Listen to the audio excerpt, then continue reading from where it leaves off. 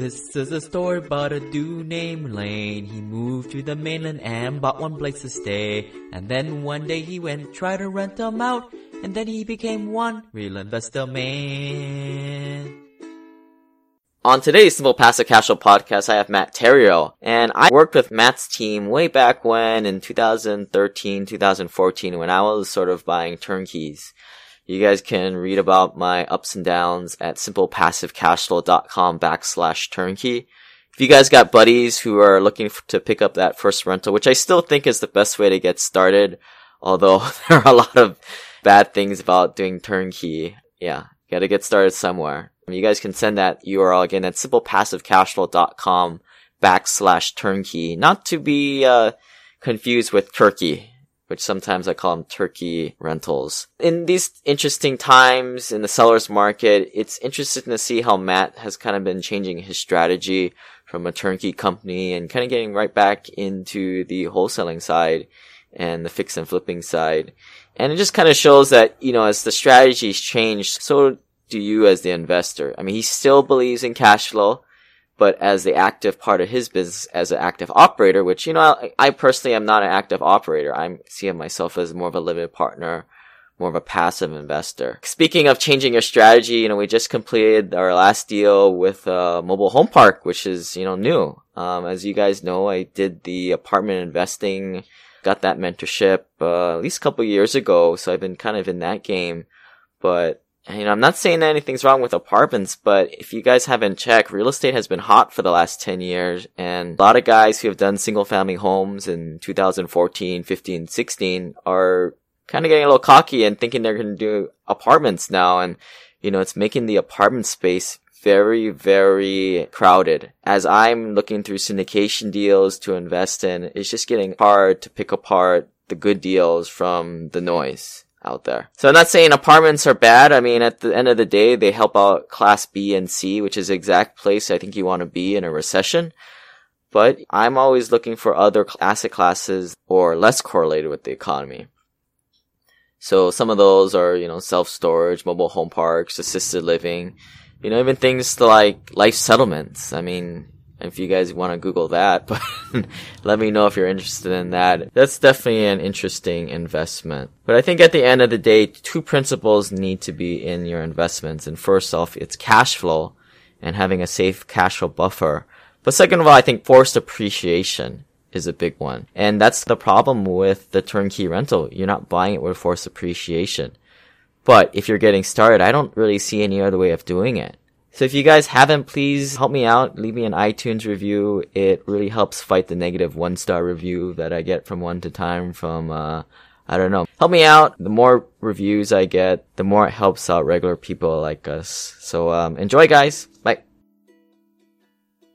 Are you absolutely bored at social gatherings because everyone is super passionate about their job or too shameful to get naked and talk about their finances? Been drinking the Simple Passive Cashflow latte? Got your own coffee parcel? And feeling a little lonely? Re-engage with friends by sending them to simplepassivecashflow.com/start or text the word SIMPLE to 314-665-1767 to begin the free web course, The Journey to Simple Passive Cashflow, so that they can get back up to speed with financial independence and investing. Again, join the web course, The Journey to Simple Passive Cashflow. Go to simplepassivecashflow.com/start or text the word SIMPLE to 314-665-1767. Remember, if you don't tell them now about it, who are you going to have a midday lunch with when everyone else is at the day job? Hey guys, here Lane with the Simple Passive Cash Flow podcast. Make sure you guys go to the website and sign up for that Hui Deal Pipeline Club. And just a reminder that the Hui Deal Pipeline Club's also got that mastermind attached to it. So those of you investing $100,000 or more in a deal are getting free access to that. That number will likely be going up this year, but that's the number to get in as of now. Today I've got Matt Theriault on the line. How's it going, Matt? Good, Lane. Thanks for having me. Yeah, so Matt works for Epic Real Estate. He's got a podcast of his own, and I've been a longtime listener. I think we first met down in California, maybe about 2012, 2013. I came down when you guys were still doing turnkey rentals at that time. Yeah. That time you guys helped me get one of my first rentals there in Birmingham. So I really appreciate that, Matt. It was really good working with you and Mercedes Awesome. way Glad to back do it. when. Mm-hmm. So it's kind of nice to have you on here. First question we always like to ask our guests here are, what is your simple passive cash flow number you're making today passively? And tell us how you're doing that. Got it. All right. So, it's been a while since I've calculated. I think we're right around a monthly $30,000 mark. And it's a combination of single family homes and seller finance notes. So we're pretty much right down the middle as far as about 60-40, 60% property, 40% notes. Yeah, so you guys, we were talking about you're moving kind of away from the turnkey model for your clients, Mm-hmm. and I mean everybody knows that inventory is just very low these days. A lot of people, are flipping to more retail buyers instead of us cheapskate investors. And maybe you can tell us a little bit from your angle. What are you saying?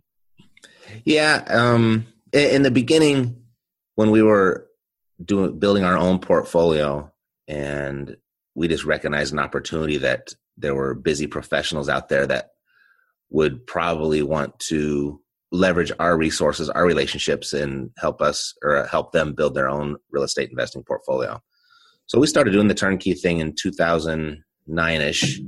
And before I even knew it was called turnkey, we were just selling investment properties that were already fixed up with tenants in place and performing. And every business needs a source of active income while they're building their passive income. And that's kind of what the turnkey model turned out to be for us.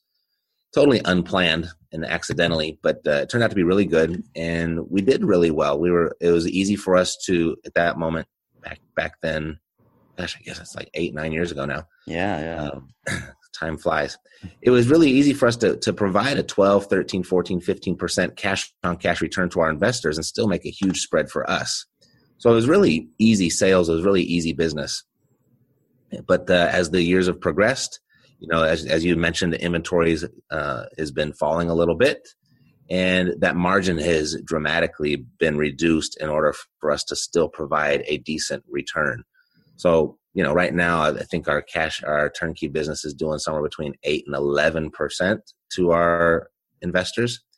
And so it's a lot of work for, kind of, I wouldn't say little reward, but it's a lot of work for removing us from our main focus, which is still building our own real estate portfolio.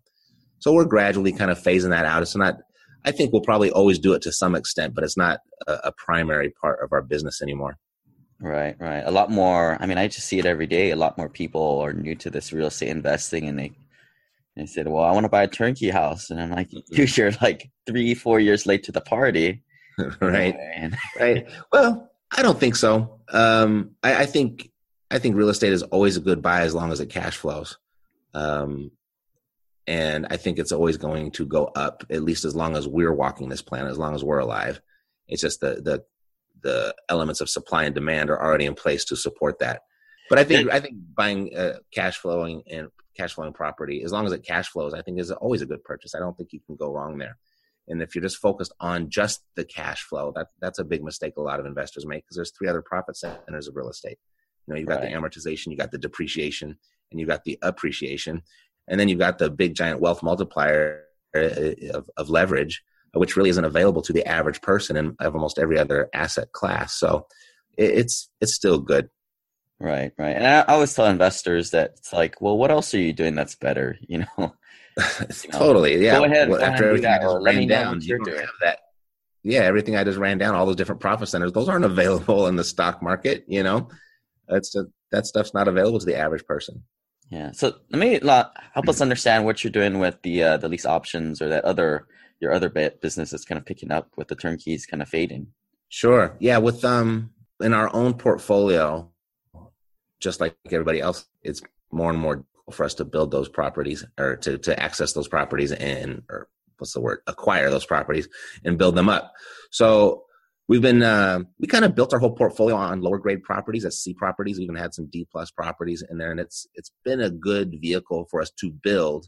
But now to sustain and maintain, we're basically eliminating those properties and upgrading our portfolio to nicer properties, even if the return is lower. And but one thing that we've been able to do with those lower grade properties, and really the only reason we're getting rid of them is just because they're a little bit more of a management headache than anything. So we've been able to turn those into seller finance deals, been able to turn those into notes where we sell those properties now to resident owners. So we take tenants and we turn them into owners. And the pitch there is, hey, if you could own this property for less than what you're paying for rent every month, could you come up with a small down payment, has been our pitch to them. And so we've taken, like I said, 35-40% of our whole portfolio and turned those into now performing notes, where the cash flow is essentially the same because now we're not responsible for the taxes. We're not responsible for the insurance and the vacancy and the maintenance. That's all on the owner's plate. So even though we receive a little bit less on a monthly basis from the note than we did for the rent, it nets out to be more and also with less headache. So that's been a big focus of ours probably in the last 18 months. All right. So you're taking the original stock that you had, the original turnkey rentals that you had, and then changing out the tenants and acquiring new properties with the lease options in place too. Yeah. So it kind of broadens our acquisition criteria, I guess, our minimum deal standards. It allows us to make deals out of more opportunities that come our way, and we're not always waiting for just the perfect property that fits our criteria to fit into our portfolio. We can do a lot more with a lot more of the opportunity that we're given. All right. So I try to make this work. Whenever I had a turnover or lease renewal come up, I would try and get my property manager to say, hey, get in that conversation of, hey, you guys looking to buy this property? Do you guys like living here? At least open the dialogue to make it sound like we want them to live there and, to kind of take ownership. But, it never happened. I don't know. Maybe it's just the property managers never did their job. And maybe that's kind of one of the reasons why I'm moving out of my single family homes. But what were some ways you're doing it? If you sell the house, there's no need for the property manager. So that's probably the wrong person to try and do that for you. Well, I tried to sweeten the deal and I said, well, if you sell it, or if you lease option it, I'll sell you, or we'll make out some kind of deal where you get like the 2% or 3% or whatever is the standard. Another thing is just using the word lease option. I mean, that's everyday vocabulary to us investors, but to a resident owner, they're like, what's a lease option? Right. So you have to, I think it's all in the pitch and the delivery as well. If you could live here for less than what it would cost you to rent, could you come up with a small down payment? All of a sudden, that's where the eyes and the ears perk up. Right. So if once you get someone who's interested, and 9 times out of 10, they'll have a credit score of like 100. Once you get actually that small cut slice of people who are actually qualified and can actually follow through, how do you structure a deal at that point? What are some of the standard terms that you use to sort out there? Yeah, well, first of all, we don't really put too much emphasis on the credit score if they can come with a down payment.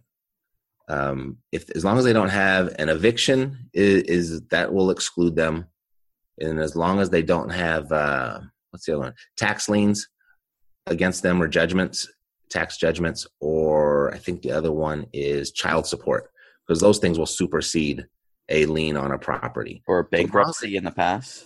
Pardon me? Bankruptcy. No, don't mind the bankruptcy at all. Is if they can put in a 5 to 10% down payment, on a $50,000, $60,000 property that we're selling, that's a lot of money to them. They are invested, and we haven't had any defaults at all. But even if they do default, it's really easy. We just take the property back and sell it all over again. So we really don't lose anything. I mean, you start to get a really good idea as to why the banks loan money on property and don't buy the property. It's actually a pretty safe place to be, because traditionally anything that would typically go or would be considered wrong in real estate is actually a good thing for the bank. So that's the position that we're taking. So then you kind of create a payment plan, just go grab a amortization calculator, and then what kind of interest rate and terms do you usually use?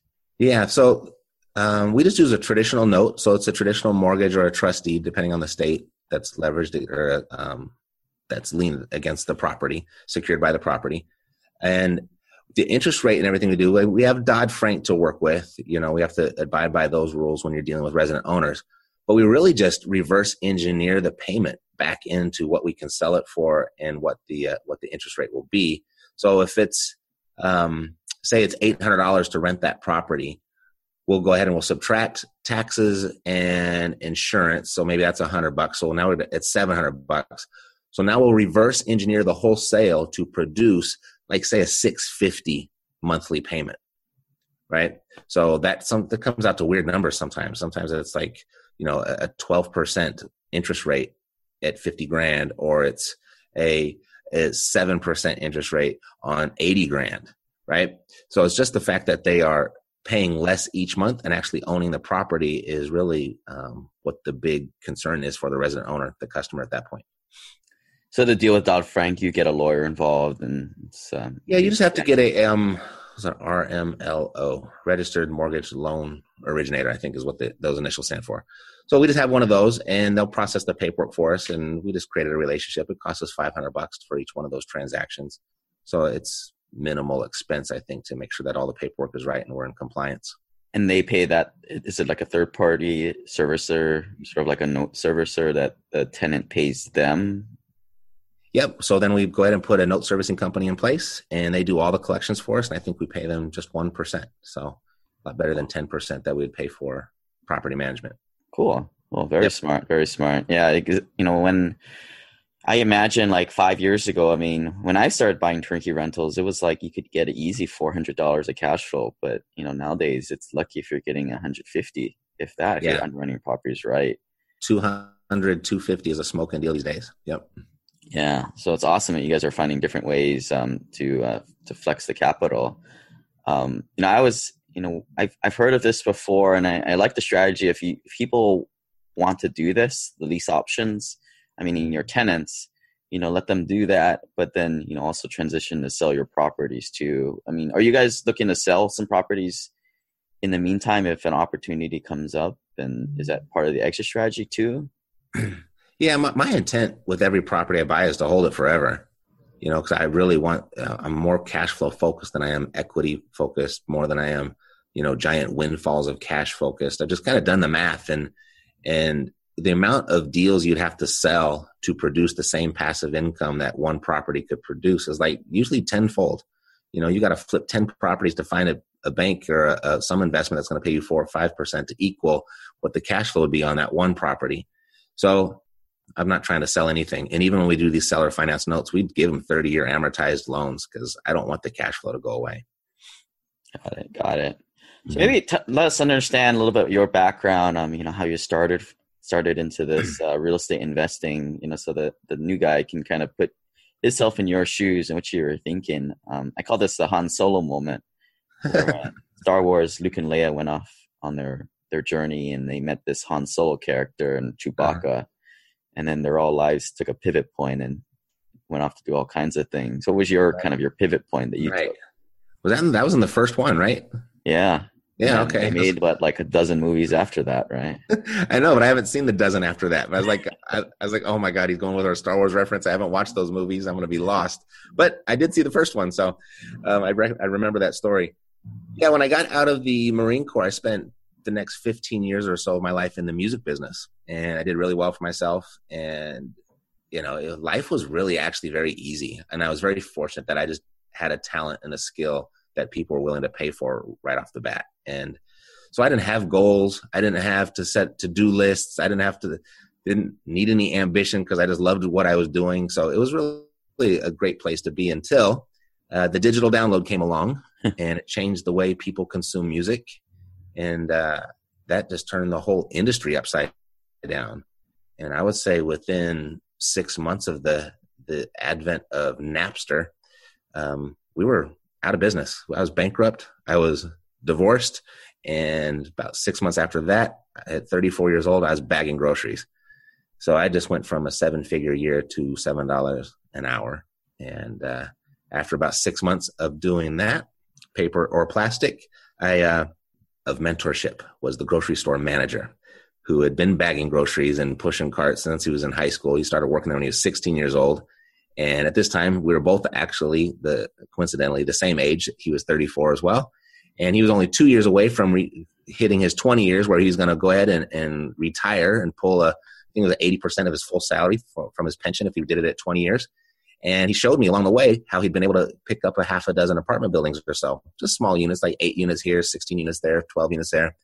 And how that passive income from that small little portfolio he had built was actually bigger than his pension. And so at the age 36, he was retired. He never had to work again. And he was very excited about that, understandably. And he told me this one quote, this one statement. I don't know if it was his or where he read it somewhere, but I've said it probably 1,000 times since, where he said, Matt, if you really want your money back, if you want that lifestyle back that you had in music, real estate is the final frontier where the average person has a legitimate shot at creating real wealth. And I was like, wow, the final frontier for the average person. And at that moment, I was feeling well below average. I was like, wow, if this is it, then that's what I got to go learn how to do, because I got to learn how to do something new. The market isn't paying anything for out-of-work music entrepreneurs. So that's what I did. That's how I ended up in real estate. He just told me, go do it, because I didn't have a plan B at that point. And after 6 months of bagging groceries, I was like, this can't be the best thing that I've got, right? And so I pursued it. And I'd say within 24 hours, long story short, I was in school to get my real estate license, because I thought that's where I was supposed to start. And after about 4 years of that, I was like, if real estate is the final frontier where the average person has the shot of creating wealth, I think I'm sitting on the wrong side of the desk. And, I'm a little bit of a slow learner sometimes, but that took about 4 years. And then I made the transition of, I'm never going to represent other people in the purchase or the sale of their properties again. I'm only going to act on my own behalf, being a buyer and a seller. Made a large investment in my own education. And fortunately, I found a really good education right up front, a good mentor. And yeah, here we are, 13 years later, 14 years later. And now we teach. So it's come full circle. Did you originally pay for that mentorship, or how did you go about taking that next step? It was actually, I think it was $22,000. And that was back in 2006-ish, 5-ish, when that type of money for education was really kind of unheard of. And I remember everyone thought I was absolutely insane, particularly my mother. It was inside of this, and it was really a weird not coincidence, but a weird situation where this really big, high-priced education was inside of this multi-level marketing company structure. And I'd never heard of I never knew what any of that was before I was introduced to it. But boy, it was an absolute blessing to land there, to have a great product that actually worked, and then be able to make money on the side representing that product while you put your education to work. And I don't know, I think 2 years they were out of business, but it was enough for me to get a hold on my own real estate investing business. And, that's been going up and improving every year since. Yeah. I mean, I went through one of those programs, but it was kind of like, you see all the people who fail or never really do anything. Mm-hmm. I mean, there's a ton. Yeah. When we would go to our little education, it was in Glendale, Arizona, and we go there once a quarter. And so we'd go 4 times a year. And when you got there, I mean, there were 5,000, 6,000, 7,000 students all at one time for a whole week to learn about real estate. And, what you just said, it's really common. And it's sad too, because, in a classroom, there'll be 200, 300 students in a classroom, the same classroom, listening to the same instructor, teach the exact same material, giving you all the same resources and opportunity. And still, I mean, with all of everything being equal, total level playing field, that, such a small percentage would actually take that information to go out and do something. Right. So I don't think it's the education. I don't think it's always the mentor or the trainer or the whatever system it is. It's something that's within. And when you're ready, you're ready. And it's just like anything else. You can go to any other industry and there's always this top 20% that produce as much as the lower 80%. And that doesn't matter what industry that is. That's pretty consistent. I guess that's just human nature. But what was something, looking back on, like, the people who made it and people who didn't make it, what were the common traits of those who made it, and what were the flaws? What were the simple flaws that the people who just fell off? There was one instructor, he had this saying, and I've stolen this and I've used it over the years too. It was a saying, move at the speed of instruction. And I've heard it referenced in other ways from other people, move faster than your doubts, and it was just once it would say, go out and do this. I remember my first deal. They said, go out and drive up and down the street and look for houses that look distressed and write the address down and bring them back here. And so I did that. I was like, okay. did that. And I wrote down the address and I said, here we go. It says, okay, now look up the owner. I said, okay, now look up the owner. He says, now call him and give him an offer. I was like, okay, let's call him, give him an offer. And I was like, but wait, I don't have the money to buy this property. It doesn't matter. Just call them and give them an offer. And I went through that process and I got the offer accepted. I said, okay, now smarty, what do I do now? I got the offer accepted. And he says, great. So now what you're going to do is you're going to go to the RIA clubs and you're going to share your opportunity and you're going to focus on what's in it for the investor partner. And you're going to network that way and you'll find the money partner. And I said, okay. So I went and did it. And I think I only went to 2 RIA meetings before I found that money partner. We closed that deal and I think my cut was like $26,000. And the whole lesson there was find the deal first. If you find the deal, the money will find you. It's much easier to find that money partner or that lender or, the joint venture. Maybe it's an equity partner, whatever it is, to put that together once you actually have the deal under contract. And I grasped that right away. And so then I just went out, started looking for deals and putting deals under contract. And I think that was the big distinction that I got. And maybe other people just didn't get it, or they were still afraid that they were going to get this thing under contract and they weren't going to be able to find the money. Then they were going to be stuck with the property and they thought they were going to go to some sort of real estate jail if they couldn't follow through on the contract. I don't know. But I just did what they told me to do as fast as they told me to do it. So I would think that was what made myself different than the rest of the group. And there were a handful of us. I actually married one of them, Mercedes, who you've met. And we were kind of in the same boat. It was like, okay, tell us what to do. And we went and did it, And there's a handful of us. We still talk today. But I think that was the big difference is we just did it.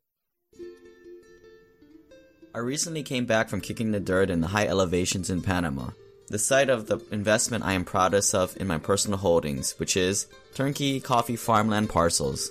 Coffee, cash flow, and a legacy investment with turnkey management.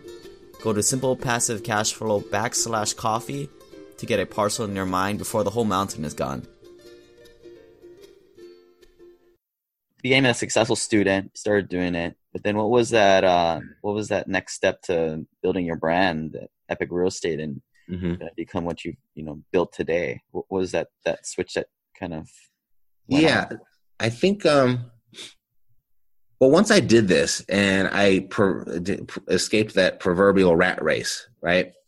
And noticed that there were, I wanted to write a book. I've always wanted to write a book. And I was like, okay, I'm going to write this book and I called it Do Over, and it's available on Amazon. You can still get it today. But it was half autobiographical, half personal development, to where, okay, here was my first life in the music business. Here's all the mistakes I made here and how I crashed and burned. And this is how I recreated my life, started over with real estate. And that was just something next that I wanted to do. It sounded fun. And so I was listening to audiobooks and reading books and going to workshops and I found some podcasts about how to self-publish your own book. And one of the podcasts said, start a podcast to self-publish your own book. So I started a podcast based on the title of the book. And through that podcast, it got popular and it did pretty well. But I got a lot of questions because my reference points were always like, in the music business is what I did. And this is the lesson I learned. So when I started real estate, I applied that lesson over here and did this. The questions and inquiries that would come in were always real estate focused. And that podcast was kind of starting to turn into a real estate podcast on accident. What was it originally called? It's called Do Over. It's called Your Do Over. You can still find it.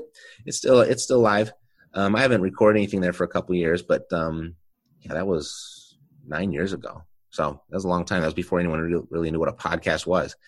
And so I started a second podcast that was just going to be real estate because I still had these ambitions of being a best-selling multi-millionaire author, which actually doesn't happen very often. So I didn't realize how the odds were so stacked against me in that industry.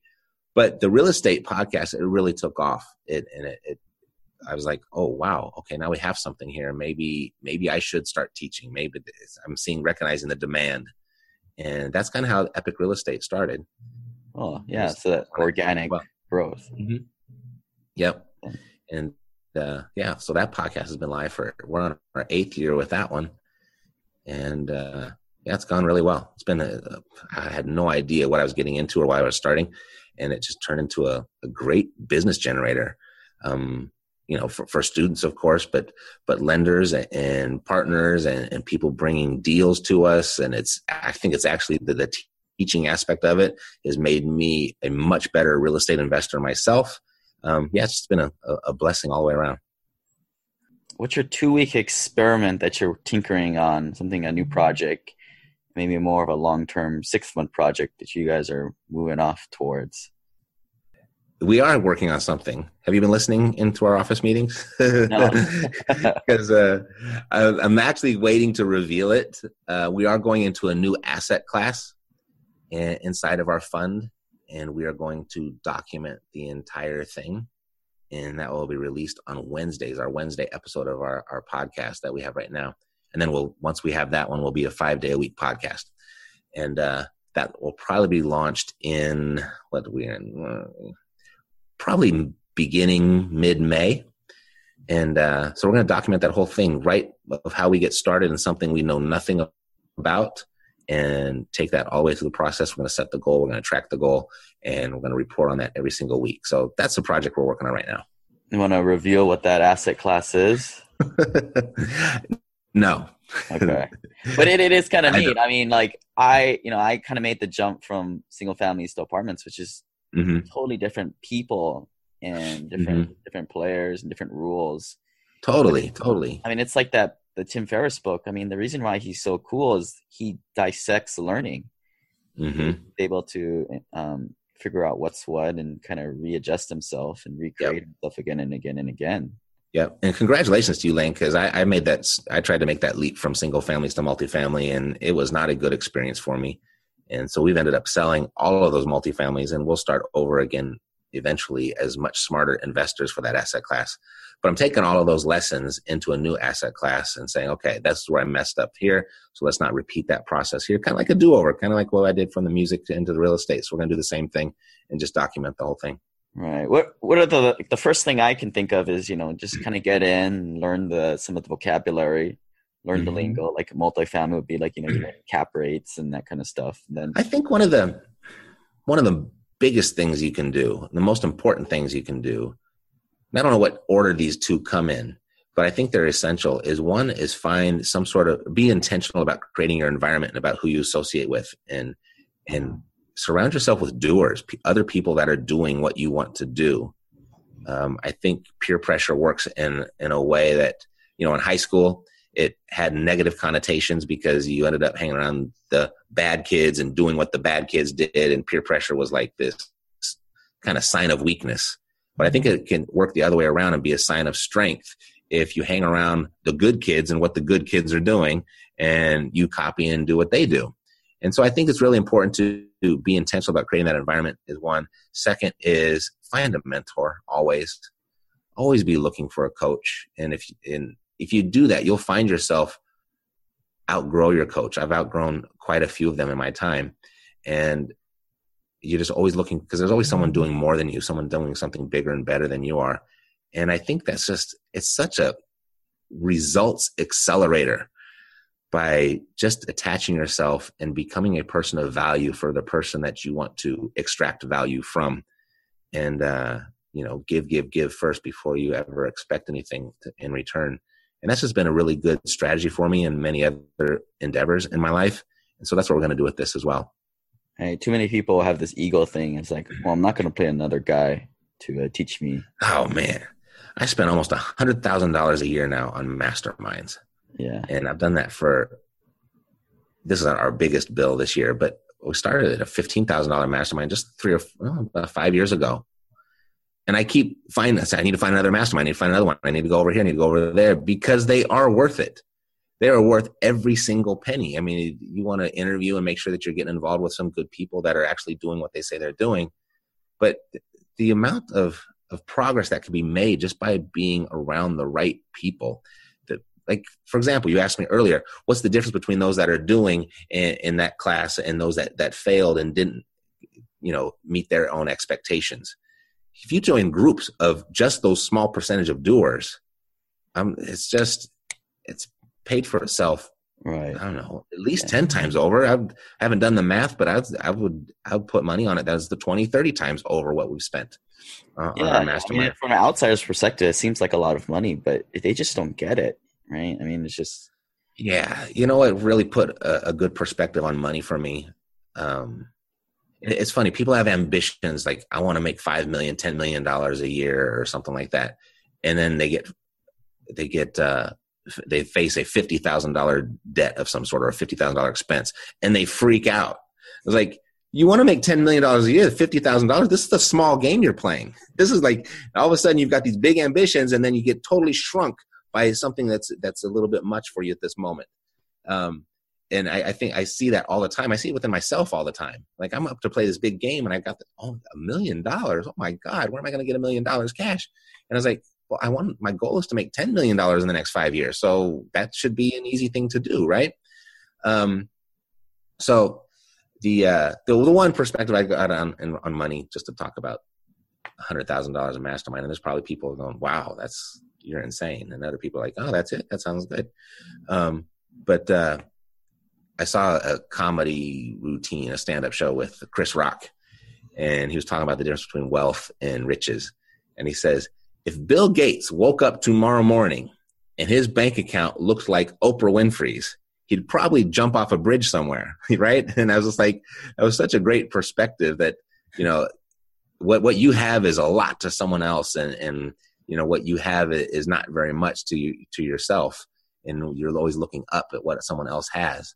But just keep that in perspective. I mean, shoot, if you're in real estate and something like $100,000 a year for your education and creating your network and your resources and keeping all that in alignment, if that's a lot of money to you, then maybe real estate isn't the right thing for you. Yeah, just keep doing what you're doing and then keep working 30, 40 years. Mm-hmm.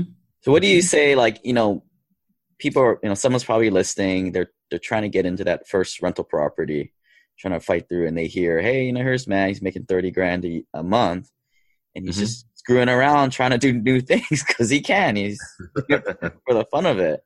What would you tell him, you know, to kind of take away from, you know, you kind of recreating and just trying something different and trying to just trying to just learn and do something different, but what can they take away? Well, I think when I was working in that grocery store, my whole mindset had shifted. My goal was, okay, I need to, and it was after reading the book Rich Dad Poor Dad, I was introduced to the concept of passive income and this escaping the rat race. And so I was like, this sounds good. I don't need to put all this pressure on myself to make millions and millions of dollars. Let me just go to work and get my passive income to exceed my monthly expenses. And so there's two ways you can do that. You can increase the passive income, or you can decrease your monthly expenses, or you can do both. And I chose to do both simultaneously. And in just under 4 years, I was able to get my passive income to exceed my monthly expenses. So I was, for all intents and purposes, I was retired. And I stopped. I was like, whew, I made it, right?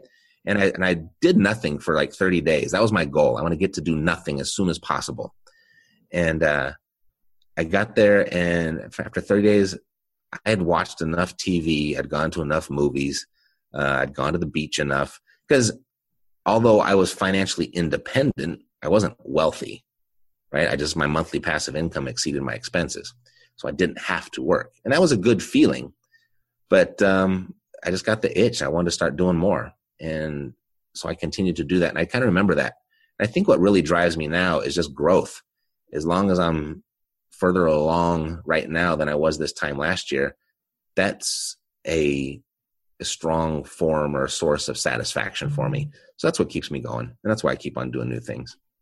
One of the first things I looked into getting away from Wall Street were the many crowdfunding sites out there.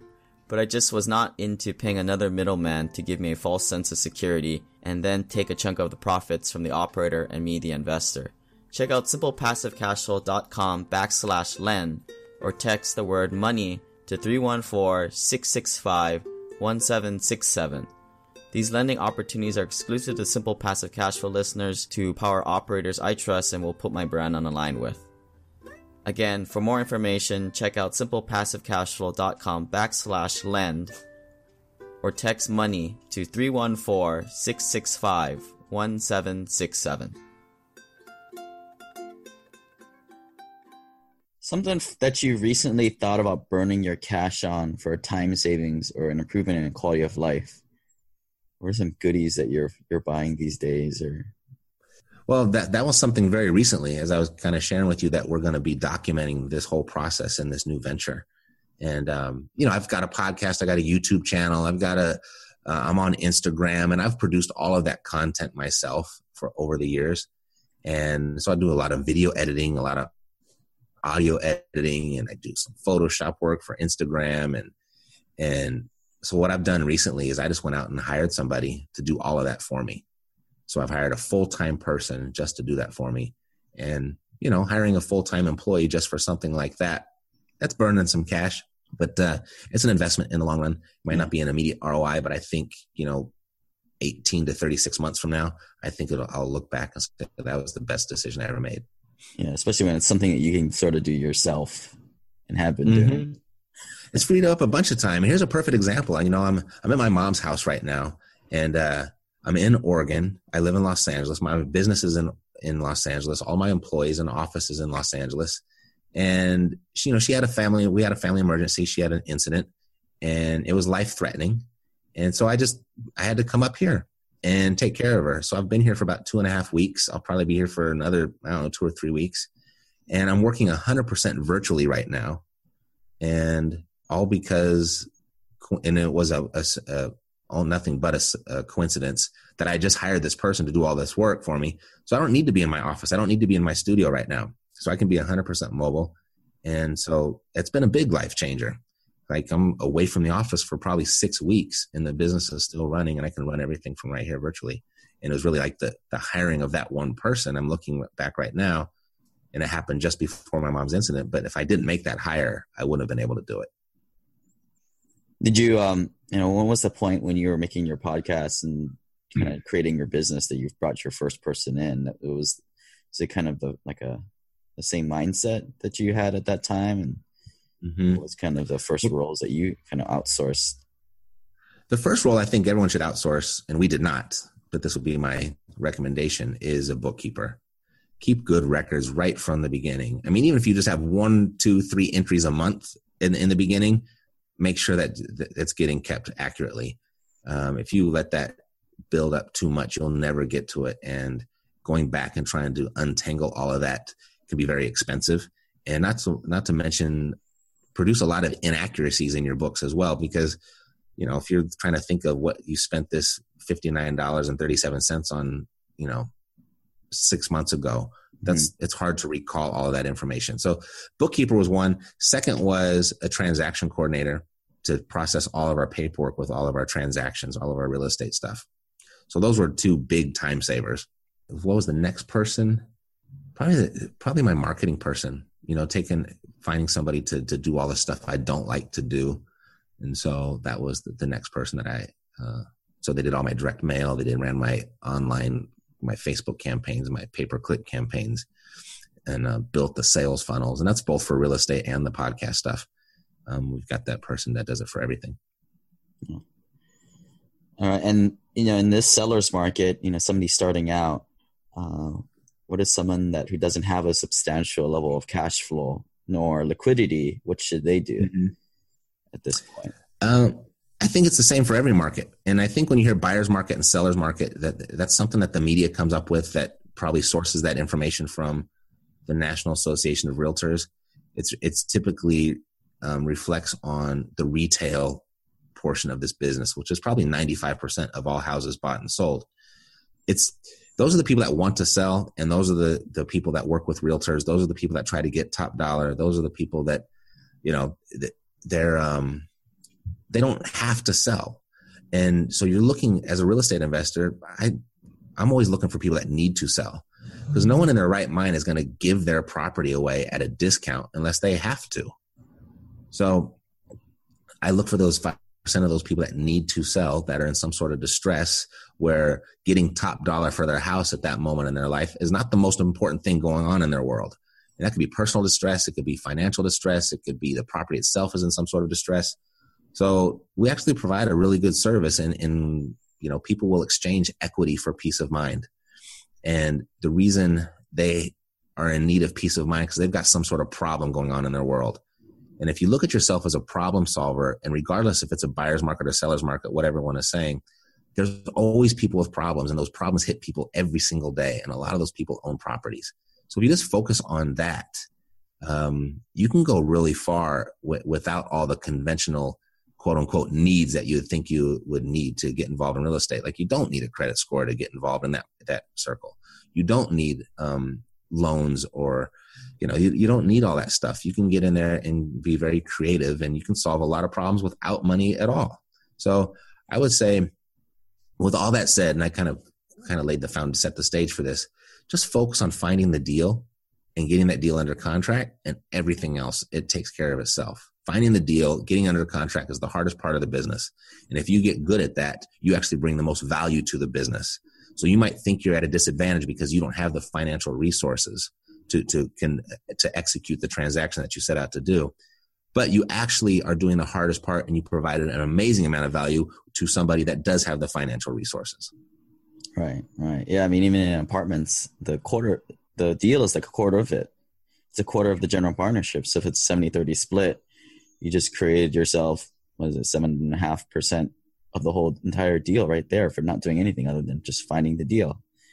Yeah, well, it's not doing anything because that's a lot of work to find the deal. A lot of work, right? To get that deal, or just a lot of luck. Totally. And the people with the money are willing to be a part of that and pay for that because they can't do it themselves, or they don't have the time to do it themselves, or they don't want to do it themselves. So it's just regular business. All right. Final question here. There's a Tony Robbins question where he identifies two large concepts that we're continually struggling to gain perfection at. The first is the art of fulfillment, and the second is science of achievement. So first, what's your secret to the art of fulfillment? I think I just I touched on a little bit, saying that I'm fulfilled if I'm further along in life. If I feel I'm further along in life right now than I was this time last year, that's fulfilling to me. I had never anticipated what it would be like, and the emotions that would be evoked from teaching people how to be successful in this business. I tell people I escaped the rat race in 3.5, 4 years. I gets met with a lot of skepticism and cynicism, and I hear some smart ass comments here and there. Not so much anymore, but I used to a lot. And I was like, okay, well, you don't have to believe me. And secretly, I'm in my mind, I'm like, gosh, knowing what I know now, I could do it a lot faster, But I was like, well, I'm not just going to give all my stuff away to prove it to this jerk that I can do it faster. So being able to share that information with other people and watch them do it faster than I did, that's extremely fulfilling. Yeah, let them go sign up for the other 99-cent course and download all that material and try and waste their time. Right. And second is the science of achievement. What is it that you're doing that's some kind of a hack that you do, been the secret to you getting things done? I don't know if I have. I think I've gotten pretty good at creating systems and documenting those systems. We use a platform called Trello, and we take our whole process, we input it into Trello, and it's just like little check boxes. Like if we get a property under contract, we have a whole marketing checklist that has to be done for every property that we get under contract. And you can pass that checklist around to the different employees or the partners in that project. And that's been super effective. Like nothing ever falls through the cracks anymore. So that's probably being able to identify a system that's needed, document the system, put it into a platform where it can easily be managed, and then delegate that to somebody else to manage it has been life-changing. We've been doing that for the last 24 months or so. And shoot, that's why I'm up here able to take care of my mom, because all that stuff gets taken care of automatically. Yeah. So, I think that's it, Matt. I just want to thank you again. You guys were a big part of me, kind of growing my real estate portfolio. You guys kind of came in at the right time there when I was selling my Seattle properties and not finding any cash flow at the time. And you guys hooked me up with, turnkey in Birmingham, and then it worked. Go figure. And it's kind of been the one Go figure. Imagine that. We were representing stuff that worked. Yeah. Before I started my podcast a couple of years ago. And I am sure you kind of take the same pride, when people people email me and say, you know, they did this and did that. I mean, it's pretty awesome. So I just kind of wanted to give that to you, that, you know, I appreciate everything you guys are doing. And yeah, we'll see you at the top, right?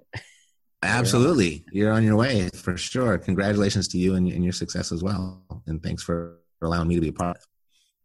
Yeah, you want to get your contact information and people get a hold of you, learn a little bit more about the lease options and what else you guys got going on? Yeah, I mean, probably the best way is if you're listening to this show right now, then you know how to find a podcast. You can just go to Epic Real Estate Investing. That's our podcast. Or you can go to epicrealestateinvesting.com. That'll open up the iTunes app right there automatically. So that's probably the best way to get in touch with us. Cool. I appreciate it, Matt. Hope everything's going well out there. Yeah, thanks, Lane. Appreciate it. Appreciate you as well. All right. Take it easy. Bye. Bye-bye.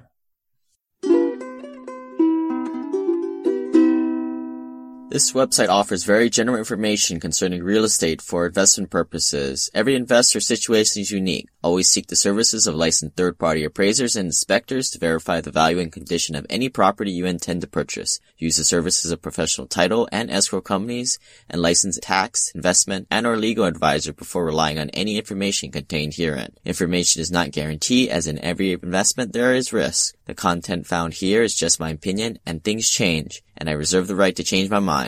Above all else, do your own analysis and think for yourself, because in the end, you are the only person who is going to look out for your best interests.